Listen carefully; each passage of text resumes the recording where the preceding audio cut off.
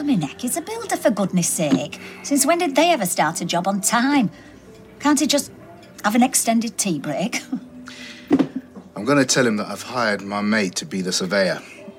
Only he can't start for a few days. Hopefully, that will buy me enough time. That might actually work. You see, you're not just a big hunk of a man with sexy muscles, are you? You like these apples, do you? Hey? The talk of the street. Talk of the street. The talk of the street. Talk of the street. The talk of the street. Talk of the street. The talk of the street. Talk of the street.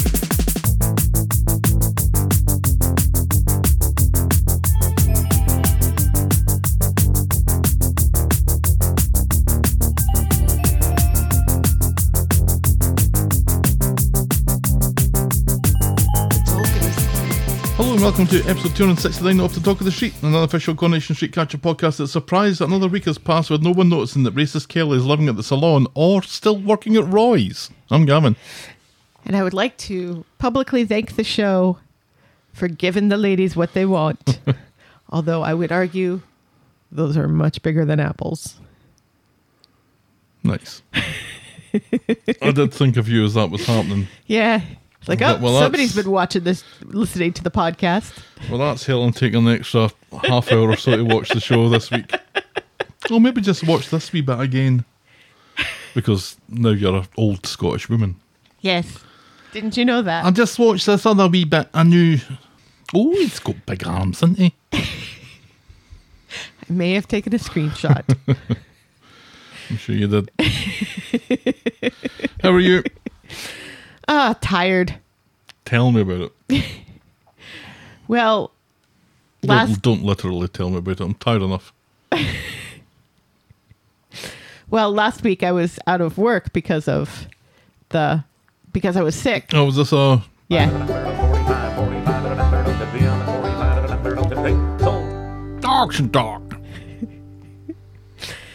Yeah, so last week, because of the storm and because I was sick, I didn't work all week. So now I kind of feel like I have to really catch up because this children's room auction really needs to be ready to go by like the middle of this month, the month of September, because there's a lot of Halloween stuff in it. And I want the Halloween stuff that people buy and need shipped to get to them before Halloween. So I've been working some extra hours and stuff. And then I had to go to this house and pack up books by myself. And that was exhausting. But at least the ghost was kind of quiet that day. So that was good. You think there's a ghost in this place? Yes. Based on the fact that the first time I went there, I was upstairs all by myself working. And I saw a shadow go by twice, and there was nobody else up on that floor. Ghosts cast shadows now? Ghosts are shadows. Oh, is that a new rule that ghosts have brought out? Yes. The Interesting. ghosts make the rules. I thought you knew this. I thought the interesting thing about ghosts was that they didn't cast shadows, much like Dracula. They don't, but they are shadows. They are presences that have no form. Like a shadow. You don't believe in ghosts. It's bollocks. You also don't believe in aliens. I'm more open-minded on aliens than I am on ghosts. You were shaking your head an awful lot when we were in Roswell, though. Oh, well that's Roswell. They're just milking it. Well, there's a difference between aliens and a grift. If you had this podunk town in the middle of New Mexico. Oh, I'm not blaming them. And somebody claimed that there were aliens there. Wouldn't you make the absolute most of it? Absolutely, and more power to them. It's hokum and it's pish, and don't expect me to believe it. Don't expect me to pretend that I'm not being grifted. I'm being grifted, and I'm allowing you to grift me. Right. And today I got to hold in my hands, and I'm so excited for the book auction this year because another cool thing came in for the book auction. It's like the 16th century Italian manuscript cover. It's like metal. It's huge. And there's the manuscript is more or less gone, but like pieces of it, ghosts, if you will, ghosts of the original manuscript, are still Not kind aliens. of stuck to the cover, the inside of the covers. Is that Playboy? In the 16th century? I'm sure they had porn in the 16th century. Well, yes, but it wasn't Playboy. Ye olde Playboy. It's in Italian. How would you say ye olde Playboy in Well, you Italian? wouldn't say ye, No. because that was the sound. So it's the. It's still the. There you go. Yeah, not in Italian, though. It's a free bit of knowledge for you. It'd be what? Like, lay? Is it lay? Shall All we right, let's preamble, dive my in. dear? Yes, go ahead. Give us some of that pornographic Corey news.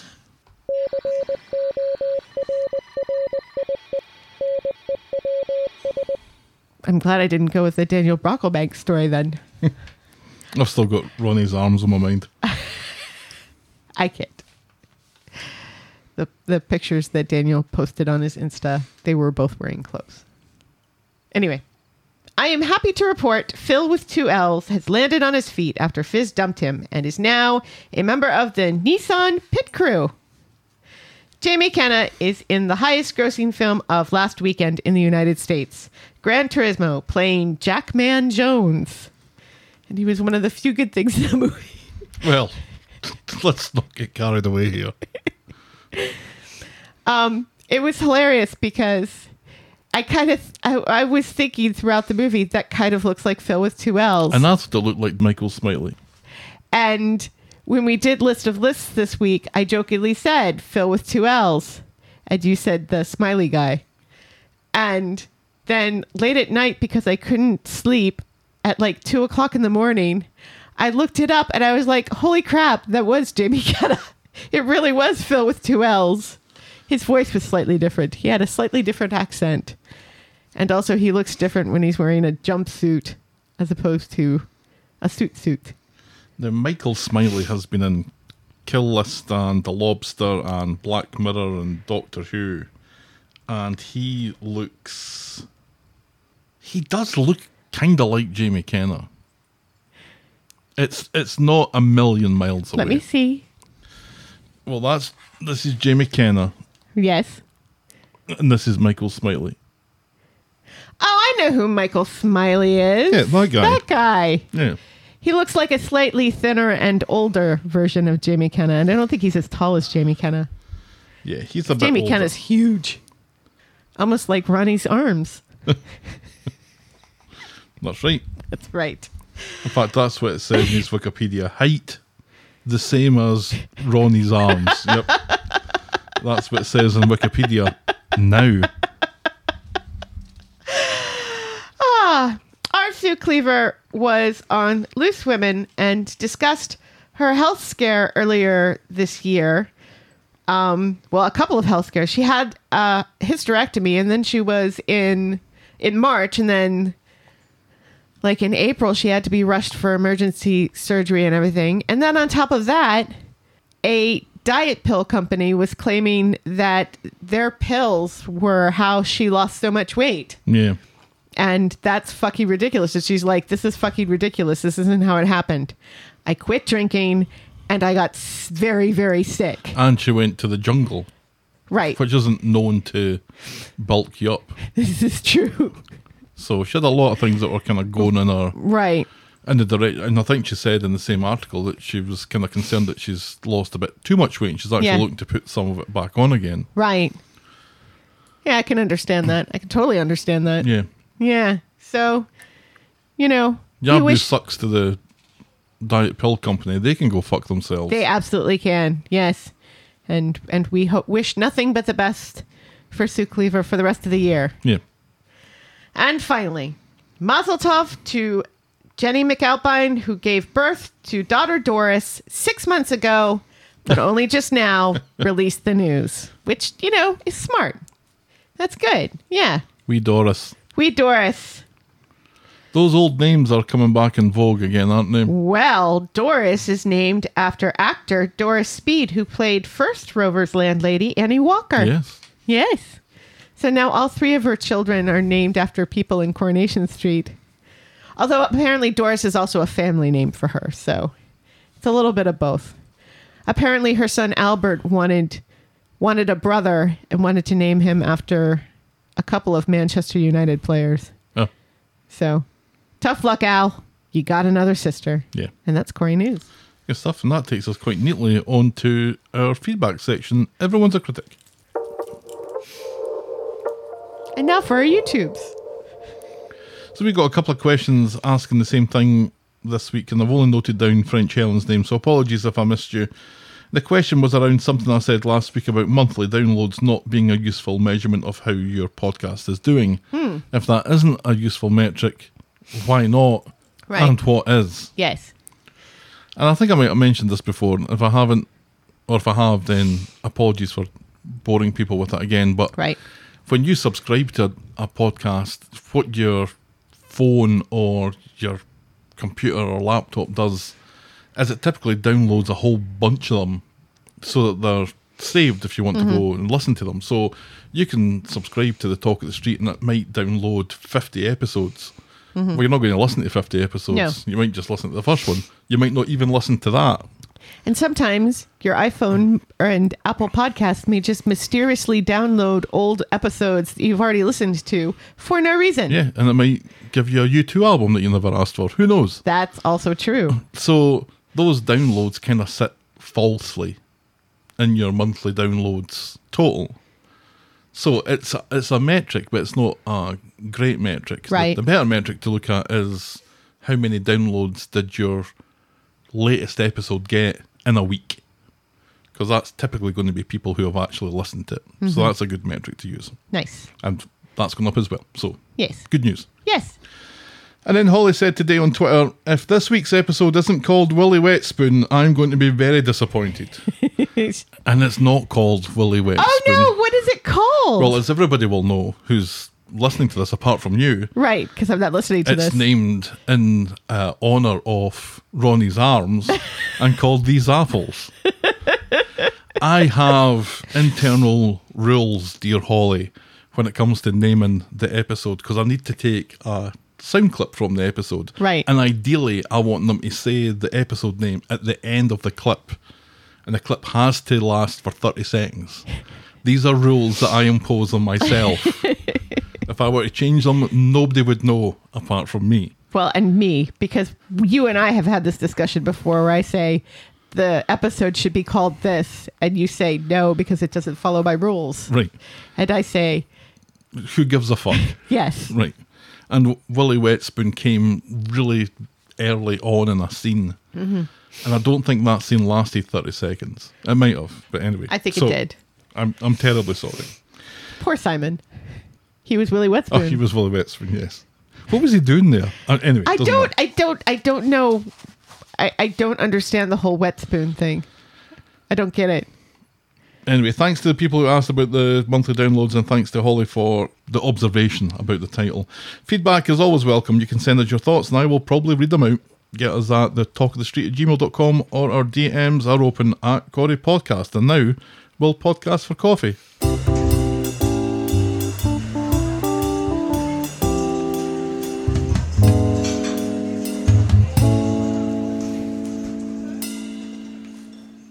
Have you seen the trailer for the new Frasier? I have not. Frasier has returned to the building. Looks pretty good.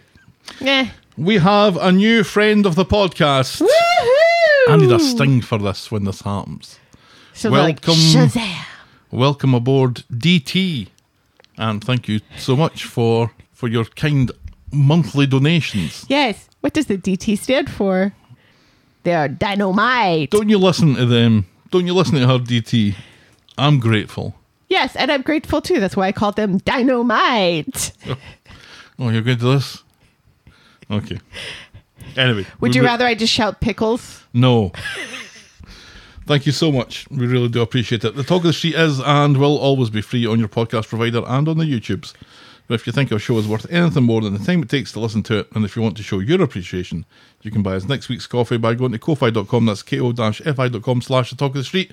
And you can also sign up to be a friend of the podcast like DT did through the same link where, for as little as $2 a month, you can get a mention in the closing credits of every single episode. What happens when we get like 100 friends of the pod? Then I will read out 100 names. Every week. And every episode. And remember, you can always support the podcast for free and get us in front of new listeners by liking, subscribing, rating, and reviewing wherever you, yes, you, Helen, get your podcasts. Well, you know where I get my podcasts. And now, this. Welcome.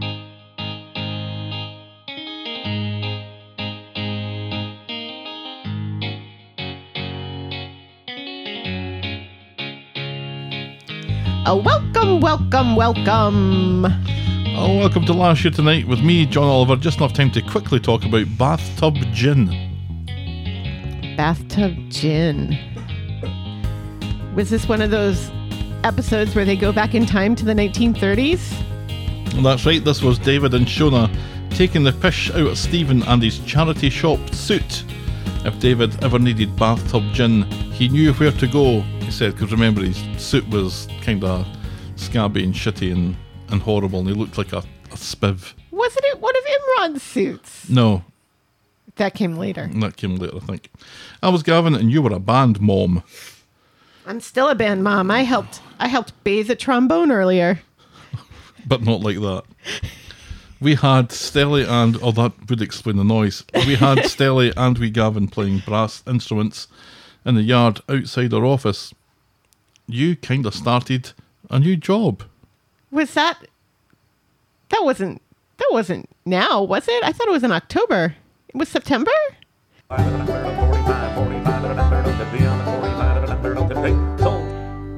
More action talk. Happy anniversary to me. Yeah, you started it kind of on the down low for a while. Oh, that's right. And then you took some time off your other work, and then you left your other work. Yes.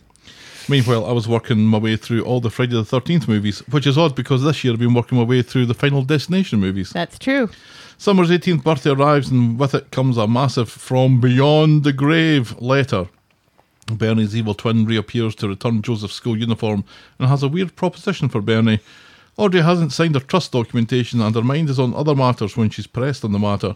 Sean gets back in touch with Violet to get approval for Dylan's more permanent move to Weatherfield. Yeah, what Where happened? is Dylan? Well, where are most of the children? Kelly and Addie are forced to come clean with their parents and guardians when a Wedding Gazette article is posted a week early. Toya and her activist chums learn that the Knicker factory will be welcoming a special visitor next week whose carbon footprint leaves a lot to be desired.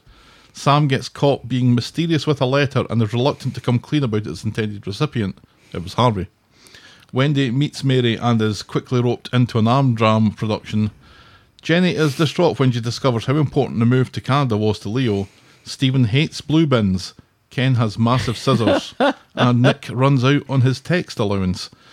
Moment of the week was Jenny and Leo get engaged. And boring moment of the week was Craig's birthday drinks. And that was Coronation Street and the Talk of the Street. This time last year. We didn't get any Craig's birthday this year.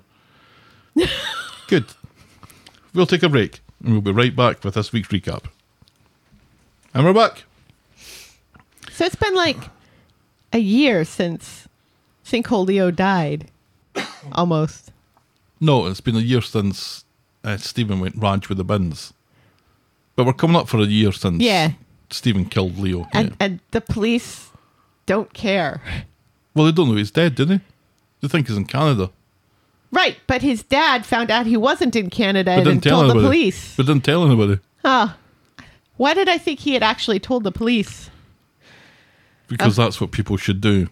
Well, that's what people would do in that situation. Instead of yelling at the person that you think killed your son. And then getting knocked down. And then losing your memory. And then getting your memory back again. And then dying. And then never letting anything get you down. Except for a stapler to the head. That's right. A hole punch. Something like that. No, actually, exactly like a hole punch. Yeah. Office supplies. Or a hole punch, which is what it was. Stapler's funnier. It was a hole punch. Now, I've got a bit of a sore throat this week, so I've had no time to write any jokes, unfortunately. But we will start off this week's recap with Canadian Psycho. I haven't used that title in a while, because normally Tim's mum's involved. Right. On Monday, in Nina's roles, Roy remains concerned for Carla, who insists that she's just stressed as she tries to find a new European distributor for NipperSnapper. And at that, Angelique, the US distributor, comes in to Nina's roles, wanting to talk to Carla about their contract, but hurries off on a call and says she'll meet her at the factory later. And it's kind of where you'd expect her to meet, not in the cafe across the street. Right. So as predicted, or as feared, Angelique says that they won't be renewing the deal, not because it's not successful, because it has been, but because Owen wants to cut out the middleman and make a range themselves. Fucking nightmare, says Carla, who is suddenly worried about the patent. Carla and Stephen explain this to Michael and Sarah for some reason, because I don't know why Sarah's there. Michael doesn't want this to be the end of his brand. So Stephen has phoned Angelique and pitched an idea to her, saying that it'll take months to launch a new product, and suggests that they just buy NipperSnapper outright. Michael and Sarah, for some reason, are very nervous about this, but Angelique is keen to do a deal and wants to talk numbers. Sarah thinks selling up is the only way to do it if they don't have another deal in place, but no one really cares what she thinks anyway. In the bistro, Michael is still hesitant about all this and nips off for a shite, leaving Sarah to talk to Jenny about it. Sarah trusts Stephen's judgment on this, and as Jenny nips off for a shite, now Sarah is left with Tim, and Tim says that he wouldn't trust Stephen as far as he could fling him.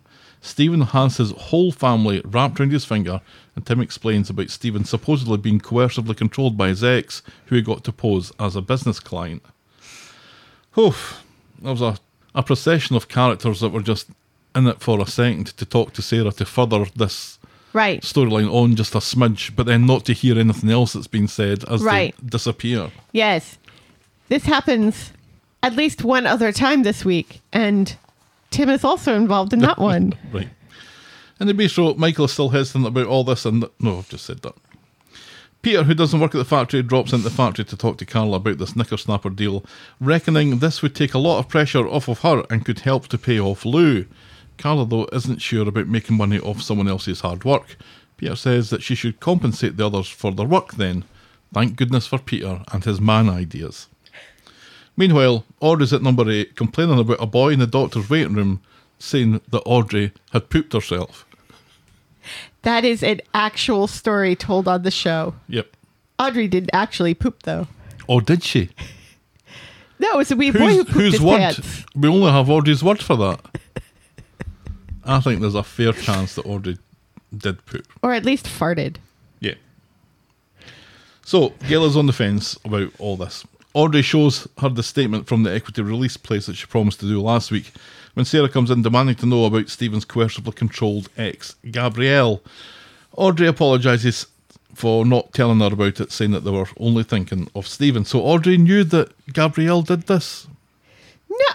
I don't think she did. Yeah, I was really confused by this because I can't remember Stephen telling them that he was coercively controlled. I don't remember that at all. Because they loved Gabrielle. They thought Gabrielle was great. Well, he told Tim's mum. Right. And I guess the risk was that Tim's mum would tell Audrey. Right. So maybe he did warn her about it. But it caught me by surprise. Yeah, me too. So Sarah goes back to the factory, calls Gabrielle and gives her a piece of her mind. Gabrielle doesn't react, calls Sarah sweet and loyal to her uncle. But there's a sting in the tail when she says that Stephen has never shown the same loyalty to Sarah or the family. Sarah demands to know more, but Gabrielle just hangs up. I know. Not my circus, not my clowns. I kind of love Gabrielle. She's one cool bitch. Mm-hmm. You know? She's like, I want nothing to do with you people. She never wanted anything to do with them in the first place. Ever again. She just wanted their money back. Goodbye. Right. You can continue your drama 3 times a week if you like, but I ain't having nothing to do with it. While Sarah's taking care of personal matters, Carl announces to Stephen and Michael that even though she doesn't need to do this, she'll be cutting them and Sarah, for some reason, in on the NipperSnapper deal, so it's in everyone's interest to get the best price going. Sarah goes back to number 8 to look at the letter from the equity release company. Gail is sure it's a scam and Sarah agrees. Just like she never shot herself at the doctors, Audrey is sure that she never released any equity. Although now she thinks about it, she remembers Stephen sending an estate agent to the house. Now suspicious about this, Sarah takes the letter away to have a proper look at it. Through the back in the Rovers, Stephen is bragging to Jenny about the sale that he brokered when Jenny gets upset. It's her last day as landlady of the Rovers before she signs it all away tomorrow to Newton and Ridley. Stephen offers to go with, and they're about to winch. Jenny actually says, "What would I do without you?" Blah. Who wrote that line for her? Blah. Shame on you. Seriously. When he Shame on whoever wrote this whole relationship. When he gets a text from Sarah demanding to meet him. So in the factory, Sarah accuses Stephen of being behind the equity release thing, and after a fashion, Stephen admits it, says that he was desperate for money and has every intention of paying every penny back once the sale of NipperSnapper goes through. Sarah wants to tell Audrey, but Stephen thinks it'll kill her, and he'll end up in jail, and then no one gets paid back. He just needs time. Sarah is unconvinced, though, and leaves. And then there's a lovely wee scene in the Rovers where Rita, Ken, Brian and Audrey are playing Dream Dinner Party. At the next table, Stephen has details of the Angelique deal. They're going to make £70,000. Each. Michael, was it each? Yeah. What, they're buying NipperSnapper for $280,000? Yeah, that sounds about right. Does it? Yeah. I thought 70,000 sounded about right. No, he says each. Michael is ecstatic, but Sarah goes to speak with Audrey, who is in a great mood. So Sarah decides to keep stum, and she goes back and speaks with Stephen privately, telling him that she'll keep quiet, but she's doing this for Audrey, not him. He insists that he feels terrible, but she's not buying it. "Suck my balls," she says. "We're done." On Wednesday, in Dina's Rolls, Roy is talking to Carl again about how she's doing, which is something that he continually does. She's harassed about meeting Lou later regarding paying off that stupid watch thing, and Roy seems concerned, and not just because Freddie has taken a shit in the middle of the cafe. And also chewed up his slipper and brought his slipper down into the middle of the cafe. At the factory, Stephen confirms to Carla that they are meeting Angelique next week to close the NipperSnapper deal. Sarah wants to go with, but Stephen thinks it's better to do this alone. Carla doesn't care if Stephen goes with tassels on his nipples. Sadly though, everyone else does. Sarah follows Stephen to the rape hotel, accusing him of meeting up with Angelique before next week to screw everyone over and take all the money for himself, and she threatens to call the cops. Stephen pleads innocence, and then Jenny appears right on cue. She's here to sign the paperwork with Newton and Ridley and explains how Stephen is there to hold her hand and then maybe get his hole. What a horny angel he is. And Lou is in the factory, meanwhile, to collect the first instalment of the watch repayments. And Lou and Carla seem to be getting on again as they talk like they were old pals. Yeah. Lou is so stressed that she can understand why Rufus microdosed on the LSD. Lou tried it once, but it gave her a terrible paranoid trip, like a mental breakdown. And this gets Carla thinking. Yes. So she goes round to Nina's Rolls to try her theory out on Roy. She reckons that after speaking with Lou, she thinks someone spiked her drink earlier in the year because the symptoms or the reaction was the same. Maybe it was Sarah. Maybe it was Stephen. Maybe it was Rufus. Roy, despite being spiked in the classic Corey timeline by Tracy, who leads him to believe that they slept together and he's Amy's father, is unconvinced and thinks the reaction also sounds like her first psychotic episode. "Suck my balls," says Carla, and she storms off, accusing him of having too much faith in people. Which is kind of true. I don't know why he's so keen to ignore it as a possibility. Right. Given that he lives on Coronation Street. He has too much faith in people. This is why he gave racist Kelly a job and then didn't fire her when she made advances on him.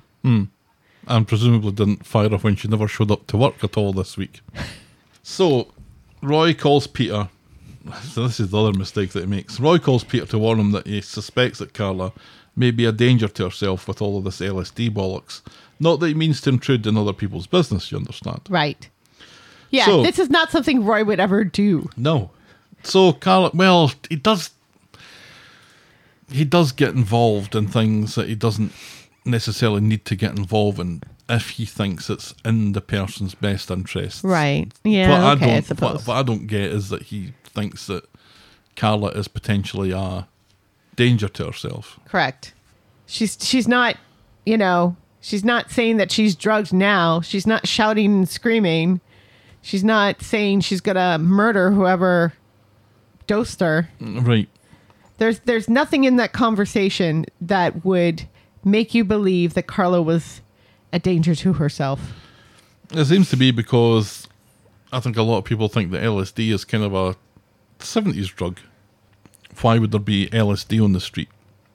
Why wouldn't there And be? Carla can explain, well, we know that Rufus had it. And she explained Rufus that was to in Roy. the factory, and this makes it kind of believable. If it's even if you don't believe in it 100%, it's not entirely out of the realms of possibility that this could have happened. But Roy seems, because of plot, I guess, really reluctant to believe it. Right, yes, because we have to make Carla really, really angry at Peter.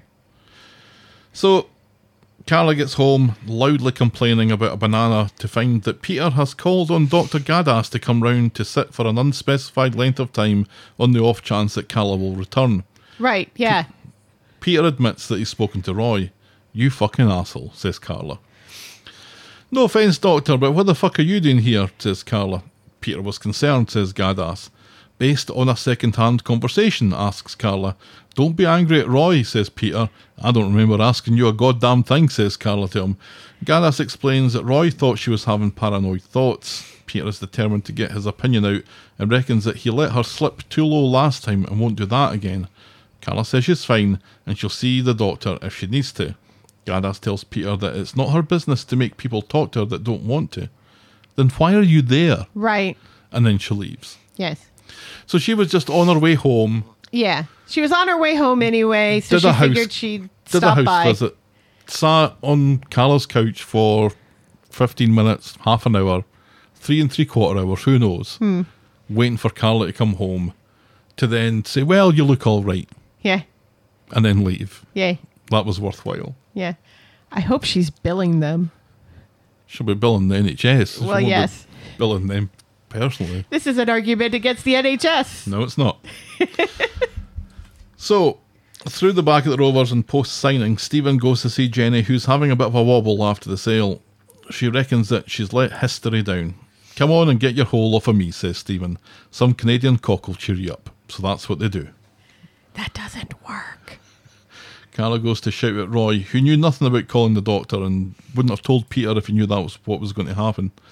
Carla has insight and is fine, she says, and the only thing getting on her wick is her so-called friend and her so-called fella. Roy gets her back on side by telling her about a test that they can do. LSD stays in the system for 90 days, he says, and they can test you. Carla bites his hand off. If these results come back positive, she's cracking the skulls of her enemies. Now, I was a little confused about this, and I've seen some commentary on social media that maybe clears up my initial concerns, because my initial concern was it's been much more than 90 days since Carla last took LSD. So the result is going to come back negative then. But Roy specifies that she sends her hair in. Right. And so it gets out of your system in 90 days. But at some point along a length of your hair will be the time that you took the LSD. So it stays in your system for 90 days, but could stay in your hair for an awful lot longer if you don't get your hair cut. Right. So this might work. Yeah, because she's got long hair. But it's not explained very well. No. I think it was March or April when she last got spiked, because then she was out of it for a while, and then Rufus died. Well. And Rufus died in April. Yeah. And since she came back from the rehab place, she wasn't spiked after that, I don't think. No. He tried to spike her once after that, but I don't think it worked. But he ended up spiking himself. Yeah, that was hilarious. That was hilarious. Unfortunately, he doesn't have enough hair to test. No. So, if that's true, then this is going to come back positive. Right. If I'm being completely misled here, then it's going to come back negative. Oh, it's going to come back positive. You think so? Yeah. At this point in the storyline, it should come back positive. Yes. Yeah. I don't understand why they didn't drug test her to begin with. Well, exactly. These tests clearly are available. Right. Yes. And if she was brought to the hospital, and if she said to the doctors, this feels different, you'd think, and even if she hadn't said, this feels different, you'd think that on the down low, they would do a drug test for somebody who's incoherent. This is Gadas all over, though. She just throws antibiotics and antidepressants at things. She's not got time to do blood tests. She's got a home to go to. Right. She's got a family, apparently. Yes, we've seen her son. On Friday, Stephen and Jenny have got their hole and are walking hand in hand down the street. They are official, and Jenny wants to celebrate by going away. Bach. A passing Tim shouts his disapproval of this tryst to take the sheen off their post-hole glow. Jenny has a good feeling about this relationship, nonetheless. Poor Jenny. Poor Jenny. Poor Jenny. She cannot cut a break. So this time last year, she was getting engaged to Sinkhole Leo. Since Sinkhole Leo, there's been that Owen guy. Right. Who suddenly turned out to be an asshole. Right. At the drop of a hat. Yes, because plot. And now Stephen. Yeah. Also an asshole. Yes. There's no luck. No. Stephen goes to see Carla about getting some time off so he can go and get his hole off of Jenny in Paris. Some le hole. Le hole. Carla is disgusted that he's knocking off her stepmother, and in memory of Johnny, she asks who eats chili con carne without rice. Sarah overhears this and is fuming, assuming that he's spending Audrey's money on this. He's had it up to his tits with Sarah harping on about this. She's no angel anyway. Suck my balls, he says, and he storms off. Stephen sees Tim and a mystery woman hanging outside the flat, and upon inquiry, Tim announces that Tim's mum is selling up and wants him out. Stephen wants to stay until the sale goes through, but Tim says that he can suck his balls now, and he slinks off. He's sucking a lot. Right, and slinks off to Jenny. Keys through the letterbox when you're ready, big chap, shouts Tim. So Stephen goes into Rovers to complain about Tim making him homeless, but Jenny's got her own worries from another storyline, and she might be looking for somewhere to live too. In the factory, Carla gets a call from Roy, who spends an hour worried that he's interrupted her. He reminds us about the drug test thing. Stephen comes in wanting to set up a meeting to discuss the NipperSnapper deal, and she senses that he's desperate to get his mitts on some cash. So she's not sure, despite the fact that she's never really trusted Stephen, she's not sure that he's behind the LSD thing. Right. Because she still reckons it might be Sarah. It might be Rufus. How could it have possibly been Sarah? Sarah's ambitious. Because ambition makes you drug people. Right, yes. Rufus, she doesn't really know. Right. Michael is also ambitious. Why couldn't it be Michael? Yeah. It really has to be Stephen. Right. And now that he's trying to get his mitts on this money, maybe that's more of a nudge in his direction. Correct. The Knicker people quickly catch wind that Stephen is homeless, so Kirk offers up Peanut's room. I thought he was going to offer up Peanut's bed for a minute. Well, no, he technically is. He said Peanut could sleep in the basket instead of in her bed, so you could sleep in Peanut's bed. Stephen would rather die. He mentions using some of the NipperSnapper money to find a place to live, but Sarah goes mental at the suggestion. She gave him a chance to come clean and to repay Audrey, and she refuses to sit and listen to this Canadian bullshit anymore. In the Rovers later, Carla wonders if Rufus is dead when Stephen moved in with Tim's mum, and Sarah can't remember. Carla says it was nothing, she was just thinking aloud, but the wheels are starting to move now. You can see her, she's definitely thinking that Stephen's a bit of a suspect here. To the back, Jenny's relieved that she's not going to be homeless now that other storyline gets resolved, and she offers Stephen one of the B&B rooms in the meantime, and if he gets cold in the middle of the night or fancies getting his dick wet, she's just across the landing. And that's as far as we get with that this week. I saw Stephen being described online as a sexy villain. What is sexy about that? There is nothing sexy about him. I don't understand that at all. A sexy villain. No. You know who's a sexy villain? Loki. Yeah, well, I'm presuming that Tom Hiddleston was busy, so they had to go for old Brycey. Yeah. Not sexy. He's not unsexy. He's not sexy. I don't know.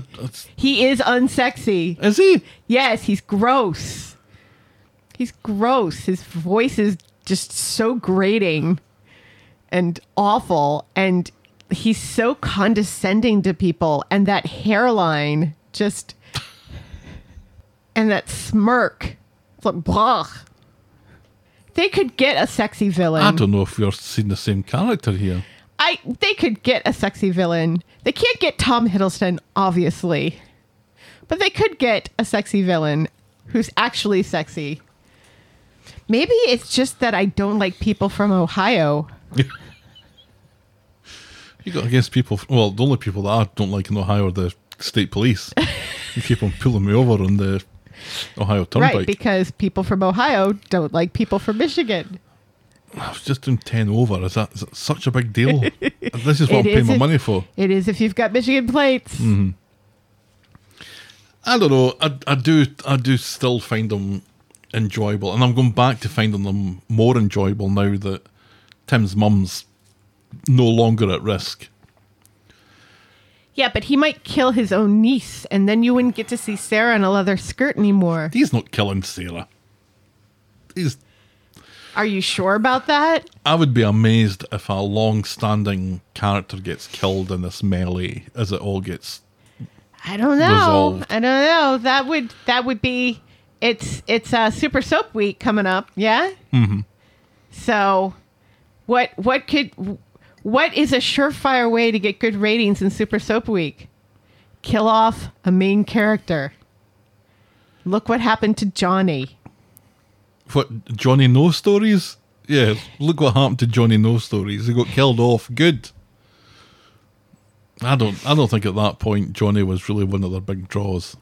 As much as I quite enjoyed Johnny. He had an imaginary cat. Johnny No Stories. His story was he had an imaginary cat. I just don't see who is in danger. They're not going to kill Tim. No. I can see them killing Sarah, though, who's just gone through a divorce. Sarah is never getting killed off.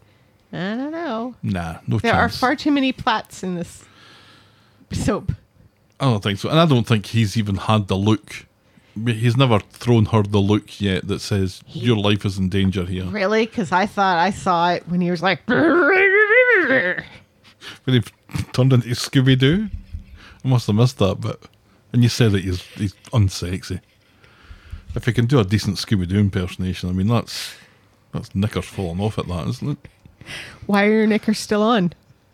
Because yours wasn't a very good Scooby-Doo impression. Oh, go fuck yourself. No, I think it's getting ramped up towards his Demise. his comeuppance and his probable demise. Yay. And I think they're just adding more campiness to it. You know what I'm hoping for in Super Soap Week? A rotted corpse in a canal. Oh, I think it's almost certain. Or we get to finally find out where he buried Sinkhole Leo. I'm genuinely curious about that. Yes. I'd love to know Yeah. where Leo's body is. Yeah. What's getting dug up this year? Right. Yeah, and Carla, I don't know if Carla's going to be the one that finally pieces all this together, but I'm glad that she's at least investigating it. I'm glad that she gets some closure on the psychosis thing, because that was a terrible wee shame. It really was. It was dreadful. Yeah. I hated it. That's, I think, when I first started to turn on Steven. You know, it wasn't Sinkhole Leo dying or Ted, or the second Ted in a year dying. No. What do they have against men named Ted? They've got a whole room There's full a of Teds vendetta. just waiting to add to the cast when the time was right. For death. Yeah. Okay, let's move on to our next storyline, which is Shelly's expense account. On Monday, at the God flat, Billy is sheepish, but Paul says everything's fine following the discussion from last week, and he doesn't want to talk about it. That discussion was Billy saying, I don't think for the first time that if it wasn't for the fact that Paul was dying, Billy would have dumped him. Yeah. Yeah. And yet this week, everything's fine. Right. It's fine. It's all fine. It's all fine. It's fine. Billy sheepishly mentions the stair lift being ready to pick up if Paul wants it, and insists he's not trying to take Paul's independence away. Ed can fit it today, though, and it's this point that seems to grind Paul's gears, and he goes off to see Shelly. Remember, she's the live wire from the support group thing. Yes, in the wheelchair. At Shelly's, Paul's complaining about Billy, but Shelly is in no mood to mollycoddle him here, suggesting that Paul is more blessed than anyone she knows in their position, and maybe it's time he just sucked it up, realised what he's facing, and accept the help that's been offered to him from many directions. So Paul goes home, helped up the stairs by Ed, Right. and is in a better, more humble frame of mind, keen to spend the rest of the day with Billy, something adventurous while he still can. So Billy and Paul go off to a secluded lake and sit at the end of a small pier, and they talk about what happened yesterday. Do you think we're ever going to get to see that stair lift? Or are we just going to hear it? No, we'll just hear it. Billy says that what he said at the end of last week's episodes was true. If Paul had cheated, they would have split up. But in 6 months, they would have found a way back to each other, which is an obvious lie. But he's hit fast forward, and he's over it now. Paul thanks him, then suggests that they do a bit of skinny dipping, like posh folk do, and maybe even some nautical frotting. So that's what they do. So, Billy has definitely said now twice, if you weren't dying, I would have dumped you. And I would have dumped you, and we'd have just spent 6 months apart, where probably I would have got off with Todd again, and then that would have gone tits up, and we'd have got back together again. Yeah, because there are only so many gay men on this show. He's not exactly spelling out a healthy relationship here, is He's he? not. And it's He's not healthy. It's not. Notwithstanding the fact that Paul's dying, Unhealthy. It's not a healthy relationship. So Paul and Billy splash about a bit, and Paul has to rely on Billy to stay afloat, but it's not dangerous or anything. Not that I think, anyway. I think Paul's safe throughout. Yes. It seems like a relatively shallow lake. When they get home, Paul wants to book the wedding. So as they drift about, they smooch and enjoy floating all naked and stuff. And then there's did a lovely... I pick up on a look from Billy of, what am I doing here? He was in the water together. Paul said, let's go home and plan the wedding.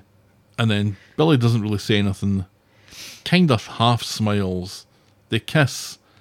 And Paul turns his back to Billy and kind of leans into him. And Billy doesn't exactly do a 2-second smile fade here, but he does look pensive.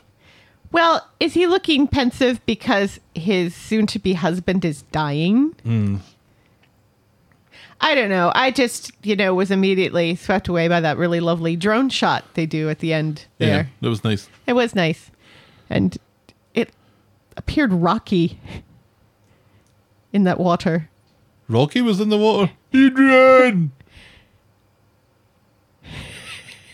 That would have been an interesting turn of events. It would have been. If only. Back home and dry, Paul and Billy discuss their wedding. Paul still wants to get married in his church, but that's a non-starter, and Billy's happy to go the registry office route. Paul suggests a bistro, after Billy's penis earlier reminded him of a cocktail sausage. Right, yes. And also, Billy says, God is everywhere, so it doesn't matter. Yeah. Sure. That'll get them in the doors on Sunday. On Wednesday at the God flat, it's Summer's birthday, and Paul and Billy pretend that they've forgotten, except maybe they have forgotten. It's hilarious. They give her a book and another book. Didn't they do this last year? Where they pretend to forget her birthday? It's almost like they do this every year. Yeah, she's got a complex about her birthday. Abusive parents. Paul is sorry that they couldn't afford to get her that laptop that she's never mentioned before, but maybe after the wedding, which is confirmed to be at the bistro. Paul heads off to see Shelly, but runs into Bernie on his way. She's at a loose end, so goes along with Paul to make sure both of them are all right, thinking that Paul looking after Shelly is a disaster waiting to happen. At Shelly's, Bernie has made a spot of lunch. Shelly's waiting for some parcels to be delivered, and when the door rings, Bernie answers it to save Shelly the effort, and it turns out the parcels were actually hundreds of parcels, and they're all laptops. Turns out Shelly still has her work credit card and ordered all of these when they let her go. Her neighbour sells them and uses the money to pay for her carer, and she'll be dead before anyone will try and get their money back. Sadly though, the neighbour has moved to Ormskirk. Bernie approves of this scam, thinking her former employer's getting stiffed by the little guy is a thumbs up. Shelly offers one of the laptops to Paul. No one will ever know apart from the three of them in the room right now, and two of them will be dead soon. So back at the flat, Summer and Billy are making a lame video to advertise the wedding registry when the dull hum of the stair lift interrupts the take. And comes Paul with a surprise. A new other surprise for Summer. Wouldn't you believe it? It's a fucking laptop. And Summer can tell just from the box that it's super fast and has 50% more internets. This will be perfect for uni, she says. Paul explains that Shelly was offloading it as she needs a new one that has voice recognition on it. No one questions any of this. On their own, Bernie goes back to Shelly's with some of her special medicine, and also to mention that between her and Big Garth, they might be able to help out with the offloading of the laptops, and Paul doesn't need to know. This is one thing that she's good at, to help Paul, and Shelly agrees. Let's milk this fucking card for all it's worth. You approve of this? There is a part of me that approves of this. Because fuck that company for saying, oh, you're sick and dying. Time to give you the boot. Yeah. Especially since she worked in a call center. She can still make calls. Yeah, or take calls. Right. And apparently she worked all the way through the pandemic from home and was fine. It's not like she's buying stuff and keeping it, you know? Well, she's selling it to pay for the stuff that she needs that she can't afford because they fired her for being sick, which should be illegal everywhere. And apparently they just stopped giving her hours, which is something that fraudy sort of companies will do so that because they can't legally fire someone, they'll just stop giving them hours. That happened to Nick. Remember when McDonald's did that to Nick? I think I'm just grateful to have gotten a job that in 1990 that essentially I still have. Right. I mean, the company name has changed a couple of times, and Right. my location has changed Considerably once, and it's no longer part of the same organisation. But Right. essentially, since 1990, I've worked for the same company, and it was a company that cared about its people. And like, I remember how well they looked after me when my dad died, and you know when my mum died when I was over here, the latitude that I got from work, the compassion that you would really expect from other humans was really, really nice. And it really made me think, I work for a good company. I work for a company that has good ethics for that sort of thing. And how lucky I am to be in that situation, because especially in this day and age, something like that seems few and far between. You never hear very much about companies who value their staff that much, and who trust their staff, and who, it feels like it's a dying breed.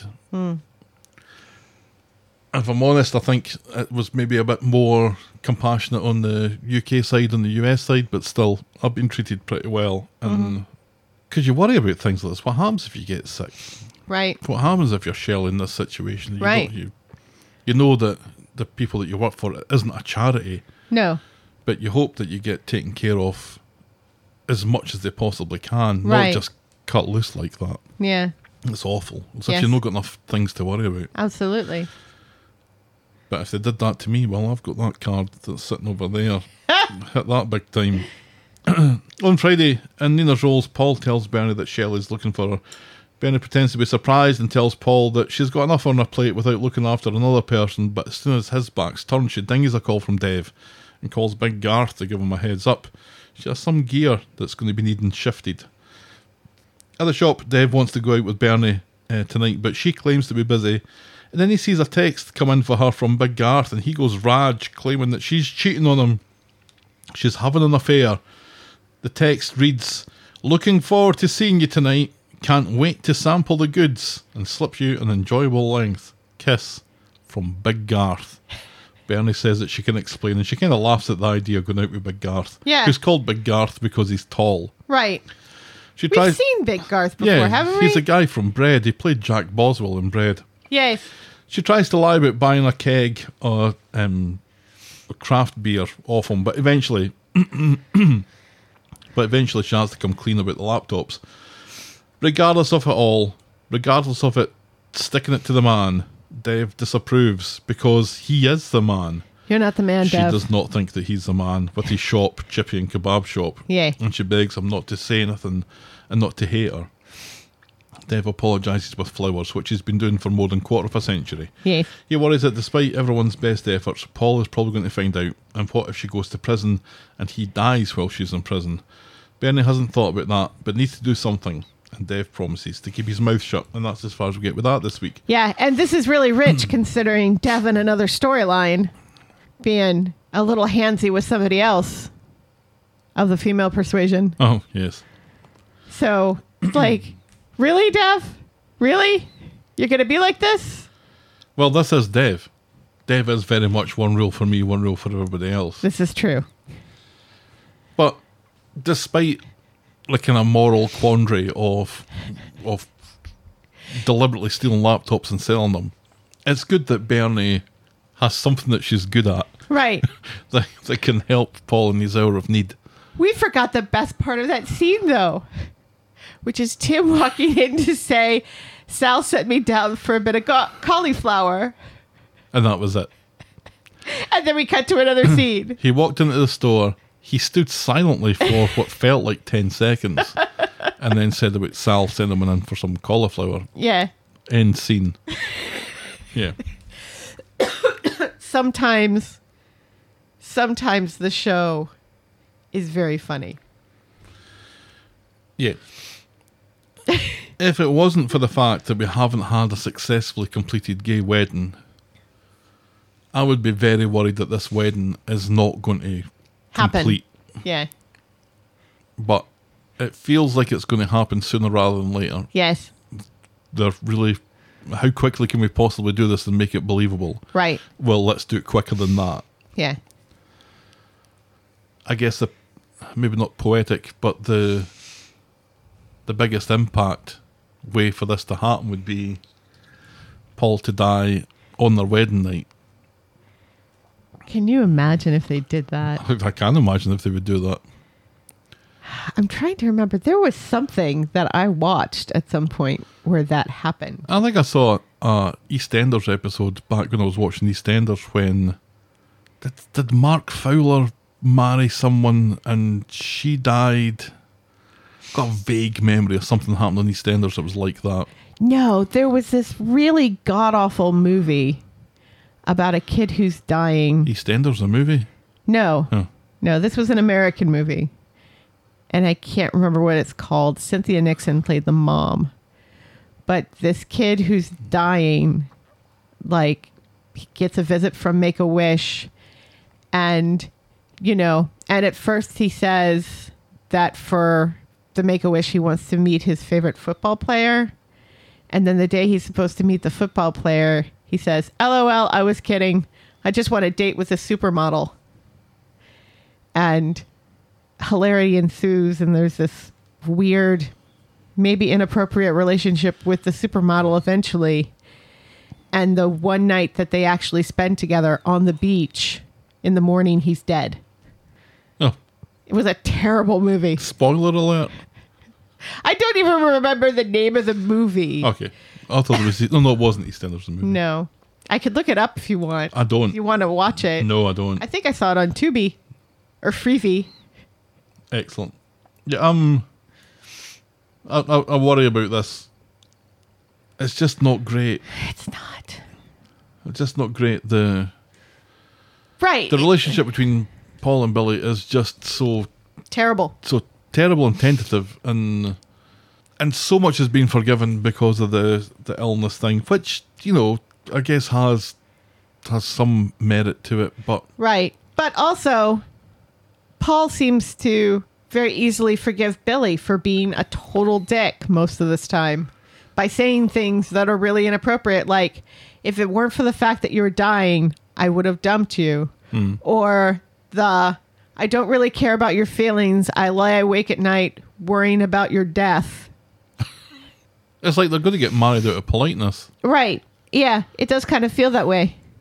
And it's like, it would be so much better if this storyline where a character dies of a horrible illness focused more on that character and less on his terrible, terrible boyfriend, fiance, whatever. Yeah. Is Billy getting married to Paul without loving him, but thinks, well, does it matter? Yeah. this is the best thing for him. I'm giving him the best years of my life because he's dying. Well, the best years of the remains of his life. Right. Yeah. I mean, this relationship was never great. Even the first time when he wasn't dying. No. We were like, we don't like this. Way before the Todd stuff. Yeah. Yeah. Even before the Todd stuff. It's never been great. No. Because they're just so incompatible. Yeah, they really are. Paul, the kind of cheeky chappy, sort of always kind of on the edge of legality. Right. And the Archdeacon. Yeah. Just doesn't work. Anyway, let's move on to It's like Azrael and Crowley. which is Dick and Dom. On Monday, Stu is getting ready ahead of a mediation meeting with Dom. Yasmin tells him to be himself for some reason. He asks her to keep Eliza busy at speed dial because he doesn't want her finding out that her dad is nearby. That's a great look. Yasmin agrees, and then she takes a call from Zidane, who is still a thing. Eliza, though, isn't up for playing ball. Fuck that. She has plans on hanging out at home on her tablet, but Stu reminds her that she's banned from that. For fuck's sake, says Eliza, whose language really is getting worse, and she storms off to see Sam. Meanwhile, it turns out that Zidane called Yasmin to offer to take her to Pakistan for her 70th birthday. Yasmin doesn't want to leave with all this Dom stuff going on and how Stu is so incapable of taking care of a wee lassie, but Stu insists that she does. This is his problem and he can handle it. No. That's the problem, says Yasmin. She's already knocked Zidane back. Right. Did we know that this mediation was coming up? I thought Stu said, nope, that's it. Your mom doesn't want you to see him.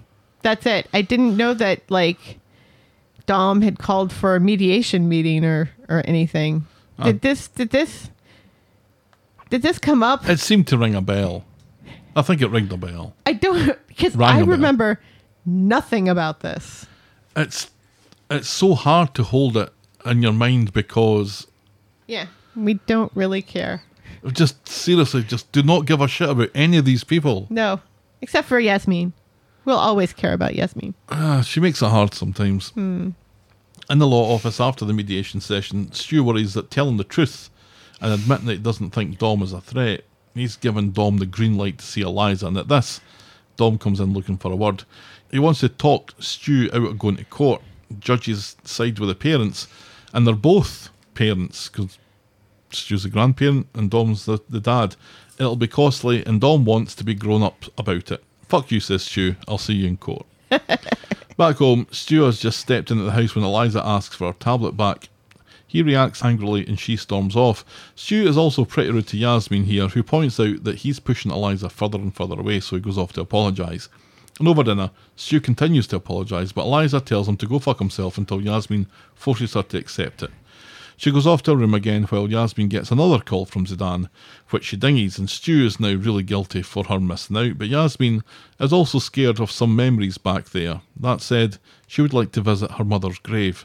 I'm assuming her mum's dead.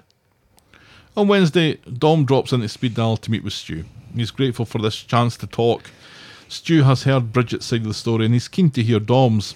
Dom admits that he was a waste of space years ago, but he wants to make that right. He's here for the long haul and points out that a year ago, Stu would not have been able to spot Eliza in the police lineup either. Dom just wants the same chance that Stu got. Back home, he explains his meeting with Dom to Yasmin, and because Dom is a bloke, Stu could see his point, and Eliza really wants to see her dad, and Stu just wants to buckle to his granddaughter's whims. Yasmin reminds Stu that the only person who really knows Dom is Bridget, so Stu decides to go and speak to her again. Eliza and Yasmin are chatting about Pakistan when Stu comes back with exciting news. He's been to see Bridget and managed to talk her into letting Eliza get to know Dom. Well done, Grandad, says Eliza. You're not such a useless prick, after all, and she gives him a hug. Turns out Stu got Bridget to agree to this to allow Dom to prove that he's still an asshole, which seems unnecessarily cruel. Yeah. On Friday, in Nina's Rolls, Stu announces to Eliza that Yasmin is now on a plane to Pakistan. I thought she wasn't going. When did she decide to go? In that last phone call, from when she dingies the phone call, and Stu says, "Look, you really should go." I think she called Zidane back and said, "Yes, I'll go." Where is Zidane getting the money for this trip? Oh, isn't he like a big time chef or something? He is a big time chef or something. Just like James's boyfriend is a big time chef or something. Mm-hmm. They're all big time chefs or something. In that London. Yep. On Friday, Nina's rolls, she announces to Eliza that Yasmin is now on a plane to Pakistan. I just said that. Eliza could not care less. All she cares about is that she gets to meet her dad today, and not even an offer of watching the Tour de Britain with Sam can distract her. Tour de Britain. Are we doing English or are we doing French? Let's decide, people, shall we? Isn't the word Britain based on French as well, though? No. So Eliza and Stu meet up with Dom in the precinct, and he quickly wins her over with the offer of ice cream, except, wouldn't you know it, he's forgotten his wallet. Eliza says Stu can pay for it because he's minted now. And that perks up Dom's ears just a wee bit. Oh, Just a really? little bit. Yeah, how did that happen? And Stu doesn't want to go into it. Right. But that's the end of that. Right. Well done, Eliza. Well done. Your dad's going to steal all your granddad's money. When did the Stu character go wrong? Was it when he started going out with Yasmin? It's when they found out that he really wasn't guilty and that his daughter... No, he was bad. He was terrible before that. It was maybe when we found out that he did have a family.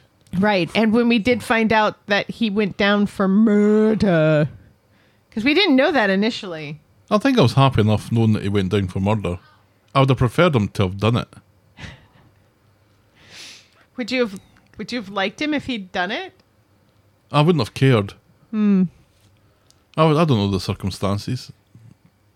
Since then, I've found it very hard to like Stu. And I quite liked him to begin with. He was a good catalyst in the ITV Corey storyline and a very useful extra in that to find the rucksack and stuff. Yes. So that was really useful. But he served his use. And then he was really good, helping out Kelly when Kelly was homeless. Yeah. Yeah, that was really good. And he was really helpful and he was really kind and he was very paternal and it was nice. But Stu, in the timeline when he's been, let's say, less likeable, and I'm sure people do like him the way he is, just perfectly, and wouldn't want to change a thing. But for me, since the family thing, since he brought his family into the show, again, largely unlikable characters. Since that happened, and since this Dom character who's now got involved and is also unlikable. He's very unlikable. Since Stu has created this little universe of unlikable characters that we don't really care about. Except for Yasmin. Apart from Yasmin. It's so difficult to give the first bit of a shit about any of this. Yeah, because... Does Stu get ripped off? I don't know, and I don't care. Does Eliza go and have a good relationship with her dad? Who knows? Who cares? I kinda like Eliza with Sam a little bit. Right, yeah. And she is also an awful character, whereas she was delightful when she was first introduced. She was smiling and happy to meet her granddad and happy to talk guitar with him and all this other stuff.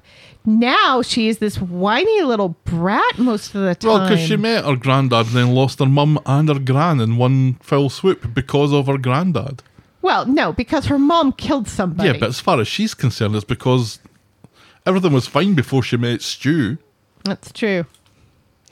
But even in other storylines, because remember when Hope messed up her birthday party, and instead of being mad at Hope, she was mad at Sam for doing the experiment in the first place and called him a nerd. And that's when I started to dislike her. 'Cause nobody calls Sam a nerd. That's true. So there's this collection of bad, unlikable characters that now we're supposed to care about. And I really don't. So let's move on. Yes. To Jalifbra.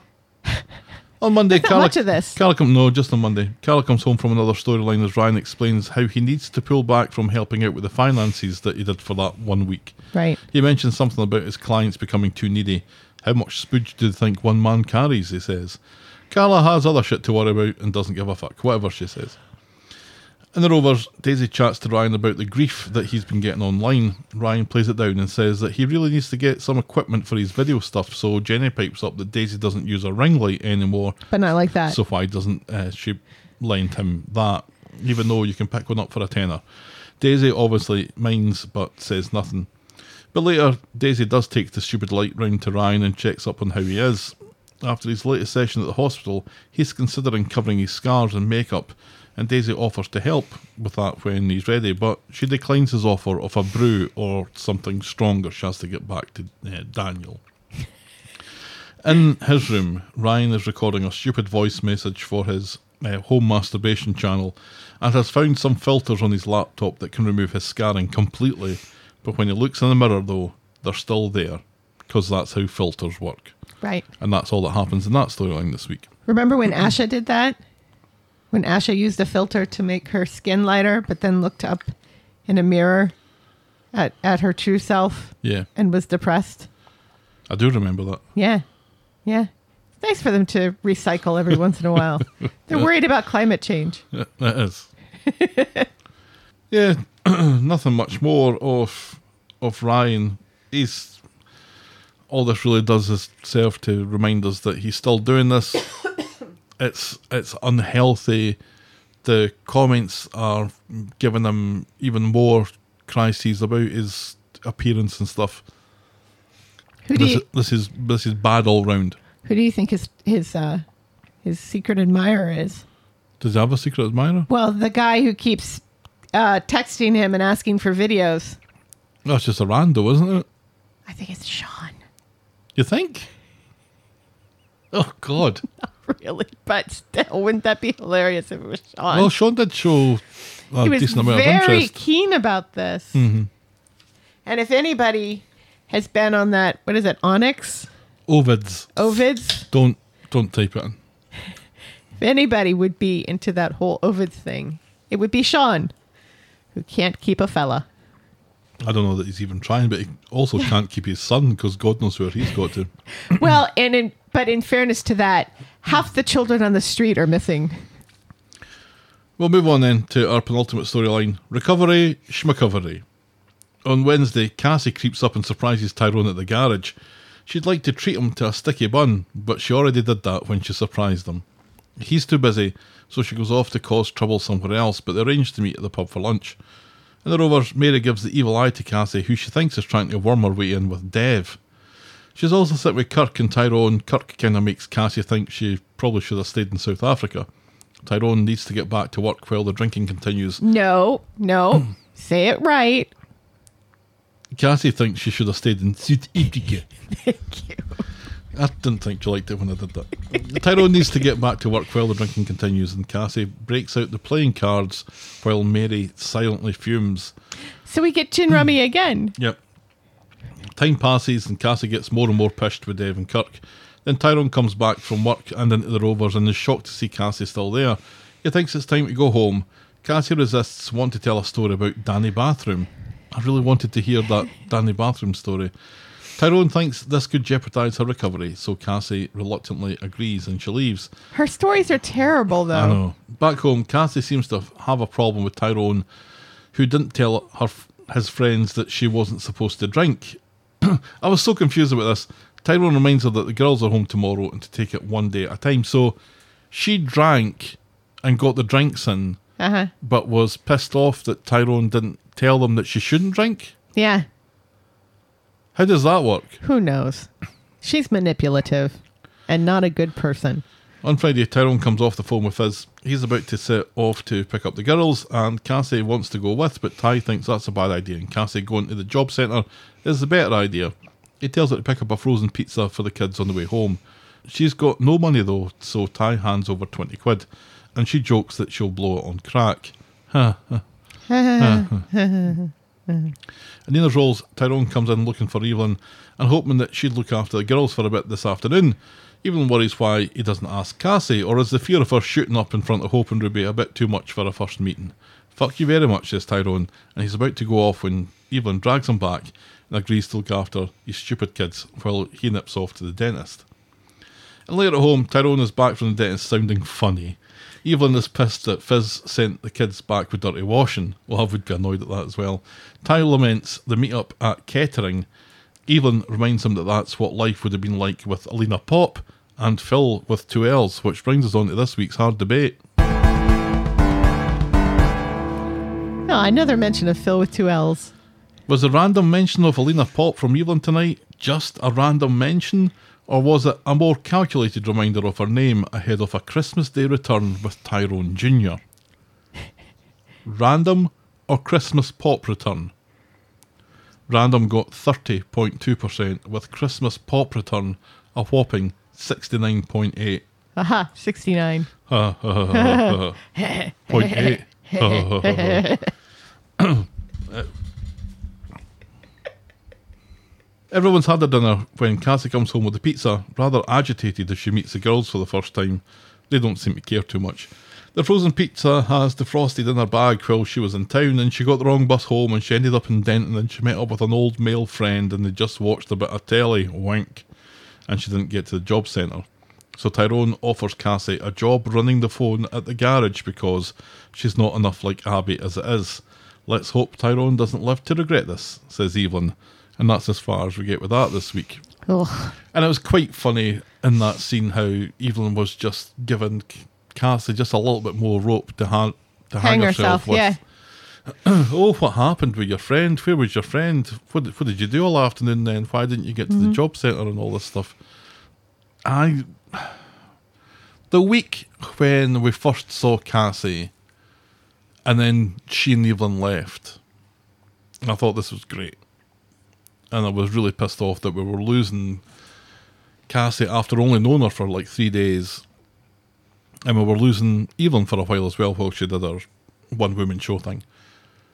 Since she's come back, I know it's early days and stuff, but the similarities between her and Abby, it's terrible, cannot be ignored. Do they only think blonde women do drugs?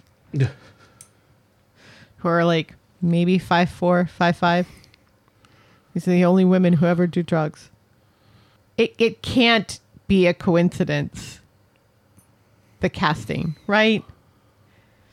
They must have known what they were doing by casting somebody who looks like she could be Abby's older sister. Mm-hmm. Who has the same kind of problems that Abby had when she was introduced into the show. Mm-hmm. The problem with her kids and the problems with the drugs and holding down a job and relapse and all that sort of stuff. And the fact that they put her in the same room as Abby was and now they're going to be working and together. They're going to be working in the same place. It's just, do we have to go down this way? This feels like a character that could really be interesting. And we can argue whether the retconning of Tyrone's heritage was a good idea or not. But I think having Cassie there and the quality of the actor that you have brought to the show could really, really work. But it's not working. This feels like it's just rehashing a story that was told not that long ago, and a story that is kind of still being told a couple of doors down. Right. Yeah. I don't know what the sense is on it. Well, it's kind of like how many people can be sexually assaulted on the street before we say, you know what, maybe we need to stop doing sexual assault stories. Right. Everybody on the street can't either be drug addicts or sexual assault victims. No. Or be shot in the stomach and got brain damage from it. Well, to be fair, that doesn't happen all that often. It's just that when it does happen, you kind of remember it. Forever. Yeah, I don't know. I mean, it's so obviously similar just now. And I see kind of comments and thoughts of, well, just give it some time and see where it's going to go. It's going to go in a completely different direction. Well, that's fine. But at the moment, it's not. Right. And at the moment, I don't know what bringing this influence into Tyrone's house has given us. Right. And, you know, I do like the retconning of Tyrone's past because it gave us Evelyn. Sure. And I wonder if there's a way that they could have done that without having to retcon the past, though. they would have had to retcon a little bit of the past, wouldn't they? Or make her a completely different character. Make him his aunt or something. His great aunt. Mm-hmm. Yeah, that might work. But I also... I kind of wish Tyrone wasn't so dumb and wasn't so naive. You know? It's like Maria. Remember when basically that was Maria's personality and then they finally gave her something to do and we're like, oh, this is actually an interesting character now and we like her. Much better. We like her. Whereas before we didn't necessarily like her because all they did was make her dumb and kind of a tramp. And just repeat. And there's Maria breaking up another relationship. Right, And breaking up another, and having another affair. Right, yeah. I think what really got me this week about this was the reaction of the kids who could not have cared less. Right, which was weird because they were all excited at first. They were so excited. And then Hope couldn't remember her name. Right. That lady. Where's that lady who was coming? Did she bring us presents? But if they brought her... If Cassie had come in and the kids had been all over her and thrilled to meet new Granny Cassie, well, now we've got a bigger problem here because we can't get rid of Cassie because the kids love her so much. Well... But they don't care. Yeah. So we've avoided that. Right. So now Cassie's in the house and nobody gives a shit apart from Tyrone who doesn't seem to be all that enamoured about it anymore. Yeah. It needs Fizz back to sort this shit out, basically. Yeah. Yeah. And because he doesn't want to admit that his gran was right, I think is an awful lot of it. I think there's an awful lot of mixed feelings, and I think all of this was quite cruel to Tyrone. But, you know, I kind of wish the kids were still enamored of her, of the idea of her that they were last week when they went away. Because I feel like that would be more interesting if they grow to really love her and then she falls off the wagon and it's horrible and to see them try to come to grips with that could be interesting. Yeah, the kids can be the mirror that Tyrone is refusing to look into when they love Cassie and then Cassie lets them down and Cassie is a poor carer for them because she's relapsed. Then Tyrone seeing the reaction of the girls kind of as a wake-up call to exactly what's going on here. But that doesn't happen if the kids don't give a shit. Right. Yeah, and it's kind of weird because we have Eliza, you know, who finally gets to meet her dad for the first time and is kind of enamored of him, but he's going to eventually let her down. And then we have Hope and Ruby, who were initially really excited to get a new grandmother and now just can't be arsed, sort of thing, you know? But they're still going to be let down at some point. Right, yeah. Why are all the children on the street awful? Is it the water? Or is it the schools? There was an interesting thing, though, that Cassie said when she was introduced to Hope and Ruby, and she spied Ruby as being a bit of the troublemaker. Yeah, which is weird. And Hope was just like, whatever. Oh, well. She was a bit, like, manic and weird, and... She was kids high, kids Hope and Ruby's age are very, they notice that sort of thing, so they were probably quite a bit weirded out. Yeah. Well, we'll see where it goes then. How this working at the garage is going to go. It's like when she said that she doesn't know how to be a mechanic, it was like, well, at least she's not going to be working at the garage. And then she ends up working at the garage. She's like, for fuck's sake. All right, our final storyline tonight is Risky Business. On Monday, Ed runs into Ronnie with some exciting news. There's a plot of 6 houses that suddenly come on the market when a previous buyer bit off more than they could chew. But they've done all the planning permission. That's all in place. This is a goer. Ronnie has to pretend to be cautious about this as Ed is super excited and asks for the detail in an email because Ronnie, he's gone and spent all their money on shares in Newton Ridley. Mm-hmm. So Ronnie meets up with Debbie, admits that Ed's idea is a goer, but all their money is now tied up in those shares. Ronnie and Ed go at the bank manager and meet up with Debbie later in the pub. They've been approved for a business loan but need to find 20% themselves. Ed goes off for a shite and Ronnie asks Debbie what to do to stall the project. Debbie is sure the shares will pay out. And when Ed comes back, Ronnie says he wants to get the land checked out properly before they hit the go button. Ed is a little impatient but agrees to wait for a day or two. Then on Wednesday, Ed's up nice and early. Aggie's off to visit her auntie for some reason. God, when are we going to see Aggie back? And Nina's rolls, Debbie and Ronnie chat about the situation with Ed. Ronnie plans to lie to him about a surveyor who's a mate but can't start for a few days. And Debbie is very turned on by this. So Ronnie flexes his muscles. You like these apples, eh? Mm-hmm. You like these apples? How do you like these apples? Matt Damon approves. In the cafe, with other people present. Yes. Debbie reckons he just needs to stall Ed for a couple of more days. So Ronnie goes and tells Ed about his fictitious surveyor mate, but Ed was bored and hired a surveyor himself, and the survey has been done as they speak. Time was of the essence, and Ed wants to make the offer now, and Ronnie shits himself. Later, Ed breaks the news that there are other interested parties in the land, and it's sealed bids only, which is pig's tits all round, because now everyone's going to bid higher than they would have done normally. Right. And Ronnie wants to do their sums again before making an offer. At the Rovers, Ed is kicking himself for taking his eye off the ball. Now they're going to end up overbidding, and the deadline is tomorrow at 4 p.m. Privately, Ronnie explains to Debbie that if the council accept their offer, they'll want an immediate down payment that'll clear out the company's accounts. But Debbie has a gut instinct that the Newton Ridley share deal will be announced beforehand. If they don't, sell the shares now and just take the loss, she says. So Ronnie has an out here that he decides to not do. On Friday, in Nina's rolls, Ed wants to work on their bid, but Ronnie is distracted by news in the paper that old man Newton has stood down as CEO of Newton Ridley. Ed leaves and Debbie comes in and tells Ronnie that the share price has tanked, just as we said it would. Yes. And there's no news of the takeover. But there's no sexual harassment, which is what we thought was the reason why he would. I'm disappointed about that.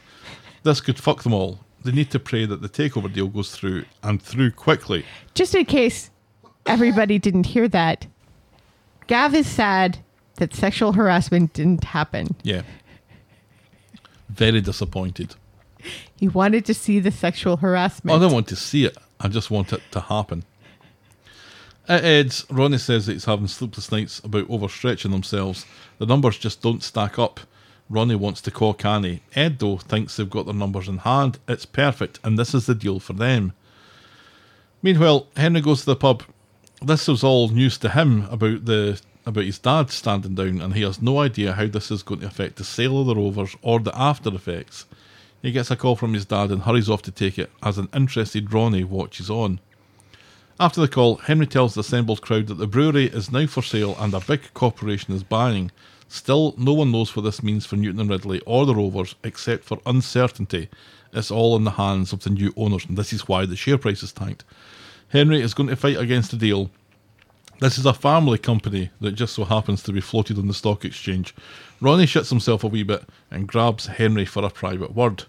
He tells Henry that small breweries get bought over all the time and Waterfords are a great company to sell to, and Henry is now very curious how Ronnie knew about the top secret Waterfords bid.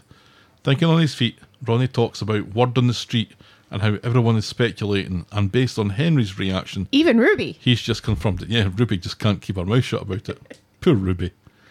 It's Henry's turn to shut himself now, and he hurries off. Good thinking, Ronnie. In the Rovers, Ronnie is ignoring calls from Ed. Debbie tells him to deny everything until he's caught. Until then, lie and stall. So Ronnie goes to see Ed with more stalling tactics, but it doesn't matter because Ed has already submitted the bid without telling Ronnie. What? Ronnie doesn't think they can afford it, and when Ed pushes back, he has to come clean about the worthless bag of beans that he bought. But he's sorry, so that's nice, isn't it, Helen? Yes. I forgive him everything because of his arms. Yeah. Lovely, lovely arms. Those apples. Oh. So much for being in this together, says Ed. Unless the share price goes up, they're fucked. After a tough day, Henry's back in the Rovers, exhausted. They didn't even let him into the meeting. He has absolutely no sway, and the sale is done. Jenny tries to find a bright side in Elon Musk's takeover of Twitter, which Daisy isn't too sure about. Apparently a rep is doing the rounds to introduce themselves and will have more information about the takeover, and she'll be in touch in the next 6 weeks. So Debbie is in the Rovers later chatting about the future with Daisy and Sean when the rep from Waterford comes up for a quick look around at the pub. What happened to the 6 weeks thing? Daisy sends Sean off to fetch Jenny, and Debbie catches wind that the takeover is done and done. Is this the first East Asian person we've ever seen on the show? I wouldn't have thought so. I mean, we have obviously people from Pakistan and India, but this is the first person from further east than that I think I've ever seen on the show, even in the background. At Ed's, Ronnie promises to get the money back, and as they're chatting it through, Debbie comes in with the great news. The deal has gone through and the share price has rocketed. They're about to make a ton of lovely, lovely cash. And even at this early stage of the story, Ed seems unusually keen to hold on to the shares to make even more money. Right, yeah, all of a sudden. Or maybe they could reinvest. Ronnie urges calm and sensible heads here.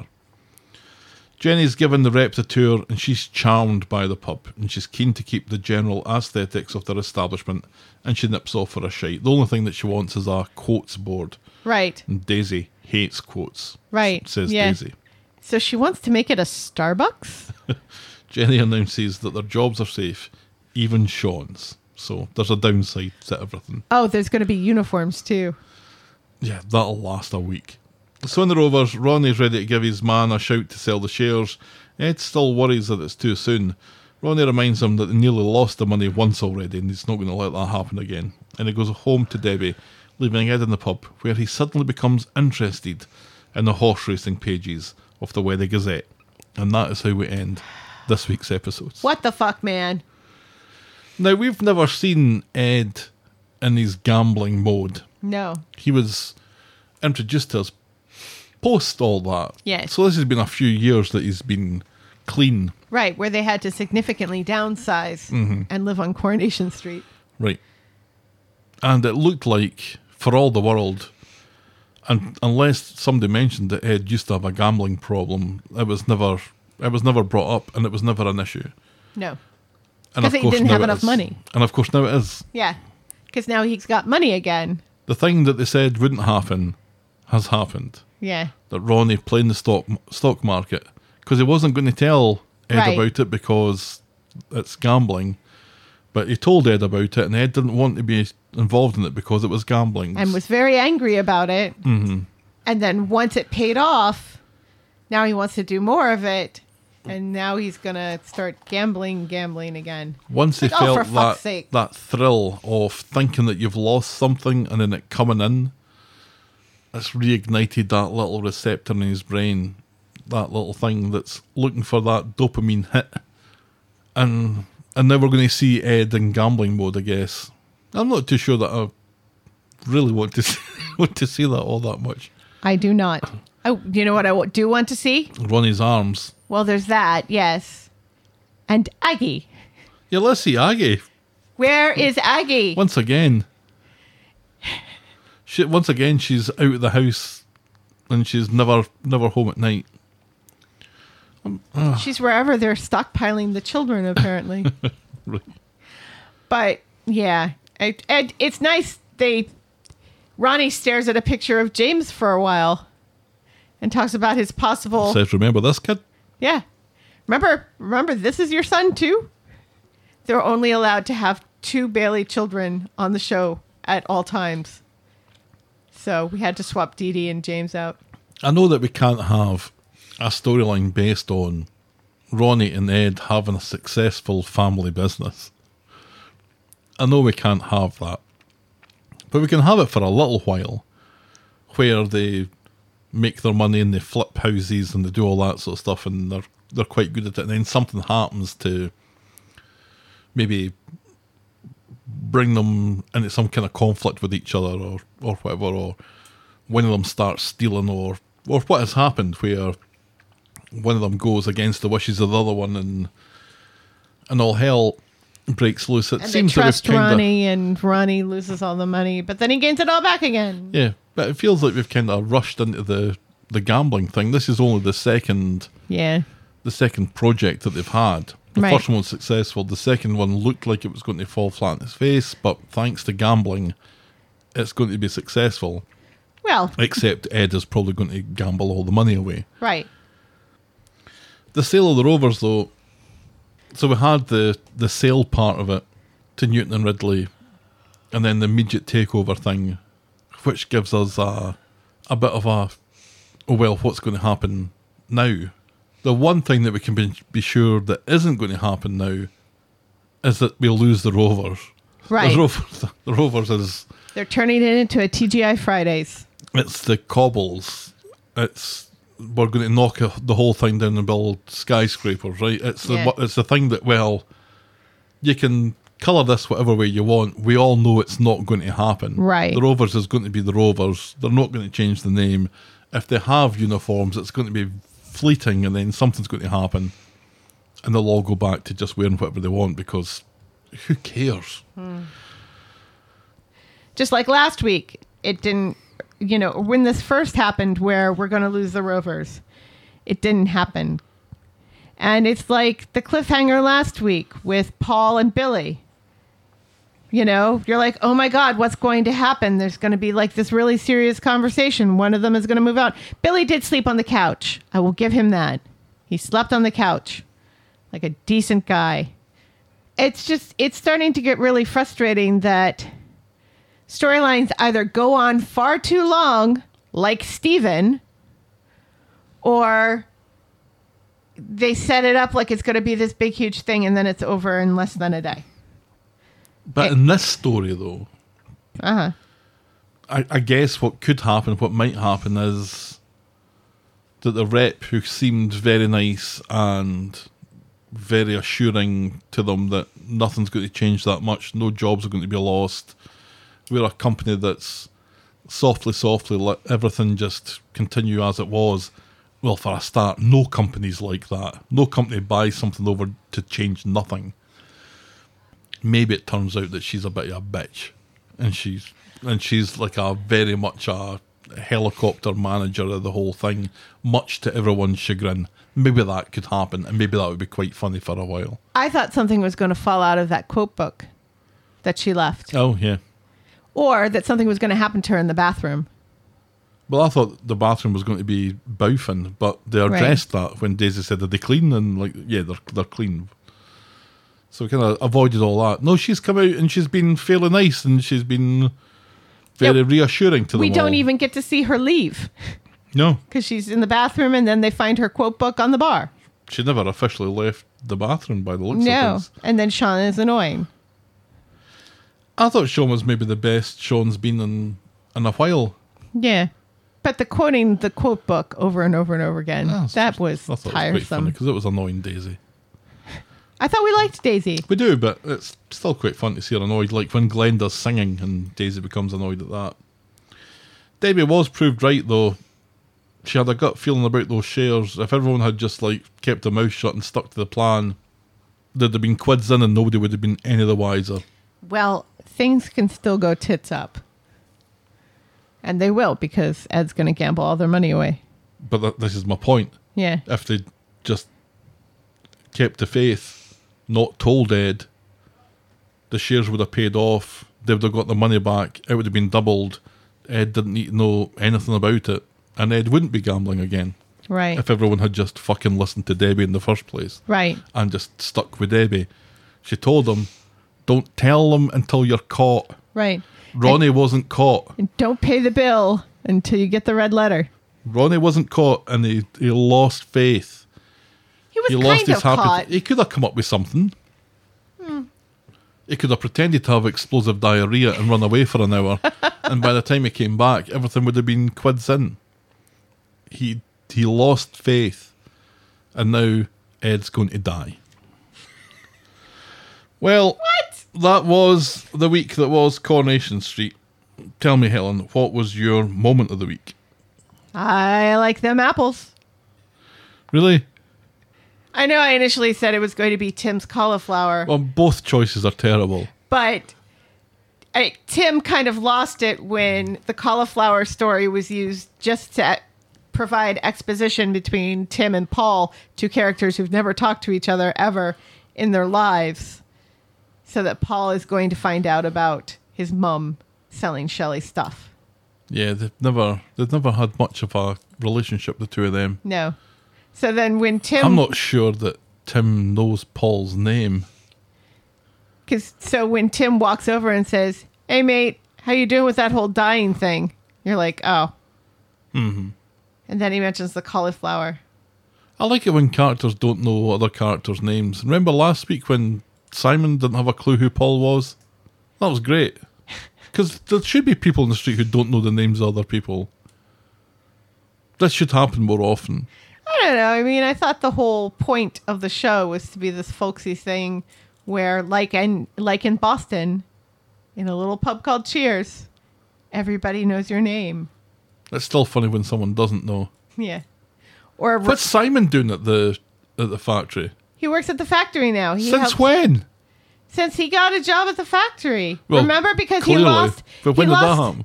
He lost his other job, and I thought he was no longer living with his mates, and something happened there. But then I thought he was living with Carla and Peter. Maybe he's living with Leanne and I almost said Ben. Leanne and Nick. Anyway, who knows? Your moment of the week is Dem Apples. Dem Apples. Do you know? Can you think of anything else? I stopped doing the meme for moment of the week months ago, so you can pick whatever you like. I no longer need to come up with some words to justify it at 3 o'clock in the morning, so you can have whatever you like. Dem Apples is moment of the week. Moment of the week. Your boring moment of the week. Again, we don't get any decent Daniel or Chesney content this week. Nope. We shouldn't always look to them for boring moment of the week. Yeah, it's so easy though. It makes it easy because at some point they're going to say something boring or do something boring. Is it the wet spoon thing? Because I was confused by that, and so it made me bored because I was confused. Yeah, maybe something to do with Kirk. Kirk was in that scene. And Kirk tried to do a crossword. I thought it was Mary who had the crossword book. No. Well, Mary did, but Kirk was trying to do a crossword, and the clue was you've got 5 of them on each hand, 7 letters, and he's going 1, 2, 3, 4. And that was comedy. Okay, no, that's definitely boring moment of the week. I don't even remember it. The week. There we go. And what in our new recent feature that might need a theme tune? What score out of 10 are you giving it this week? You come up with new features just so you can write new theme songs, don't you? Basically. Yeah. 5.5. That's, I think, the lowest score you've given. Yes. There were bits of it that I kind of liked, but there's an awful lot of dull stories that just don't inspire me at all. Yeah. It's kind of like a gap week where it's setting up big, exciting stories. I liked the Steven stuff, and I kind of liked the Rovers stuff. And the rest was pretty forgettable. Yeah. Or unforgivable. Forgettable or unforgivable. Right. That's a good And that's also, a good choice. let's remember, part of the Rovers story is Jenny having sex with Steven. Which I'd rather forget. I'd rather forget it. I'll maybe give it a 5 this week. Oh, so I gave it a higher score. I think you normally give it a higher score than me. Yeah, maybe. Yeah, that normally happens. But you in the 5 weeks that we've been doing this. But you seemed to defend it, so I thought you were going to go higher. Yeah, there's a couple of storylines that I liked, so I'm down the middle. That's a 5. Okay, fair enough. This episode then was brought to you with thanks to our friends of the podcast, Daisy, French Helen, Pickles, and DT. Thank you very much, folks. If you've ever skinny dipped in a rocky lake with Rocky, writing to tell us about it. Hey, Adrian, We're the talk of the street at gmail.com, and we're Take your top off. and we're at Corey Podcast on Twitter, Facebook, Instagram, and Threads. That was a terrible Sylvester Cut me, Stallone. Mickey. Cut me. You can shout me in hell and a coffee or become a friend of the podcast by heading to ko-fi.com. That's ko-fi.com/the talk of the street. Check out the clicky section of boggle.co.uk for links to our YouTube channel and merch store. And if you're so inclined, please leave a rating and a review on the iTunes or your podcast provider of choice. And be sure to check out our pop culture sister podcast, The List of Lists. Thanks for making it to the end of another episode. And we will be back next week with more Talk on the street. Talk on the Street. Bye. Cheerio.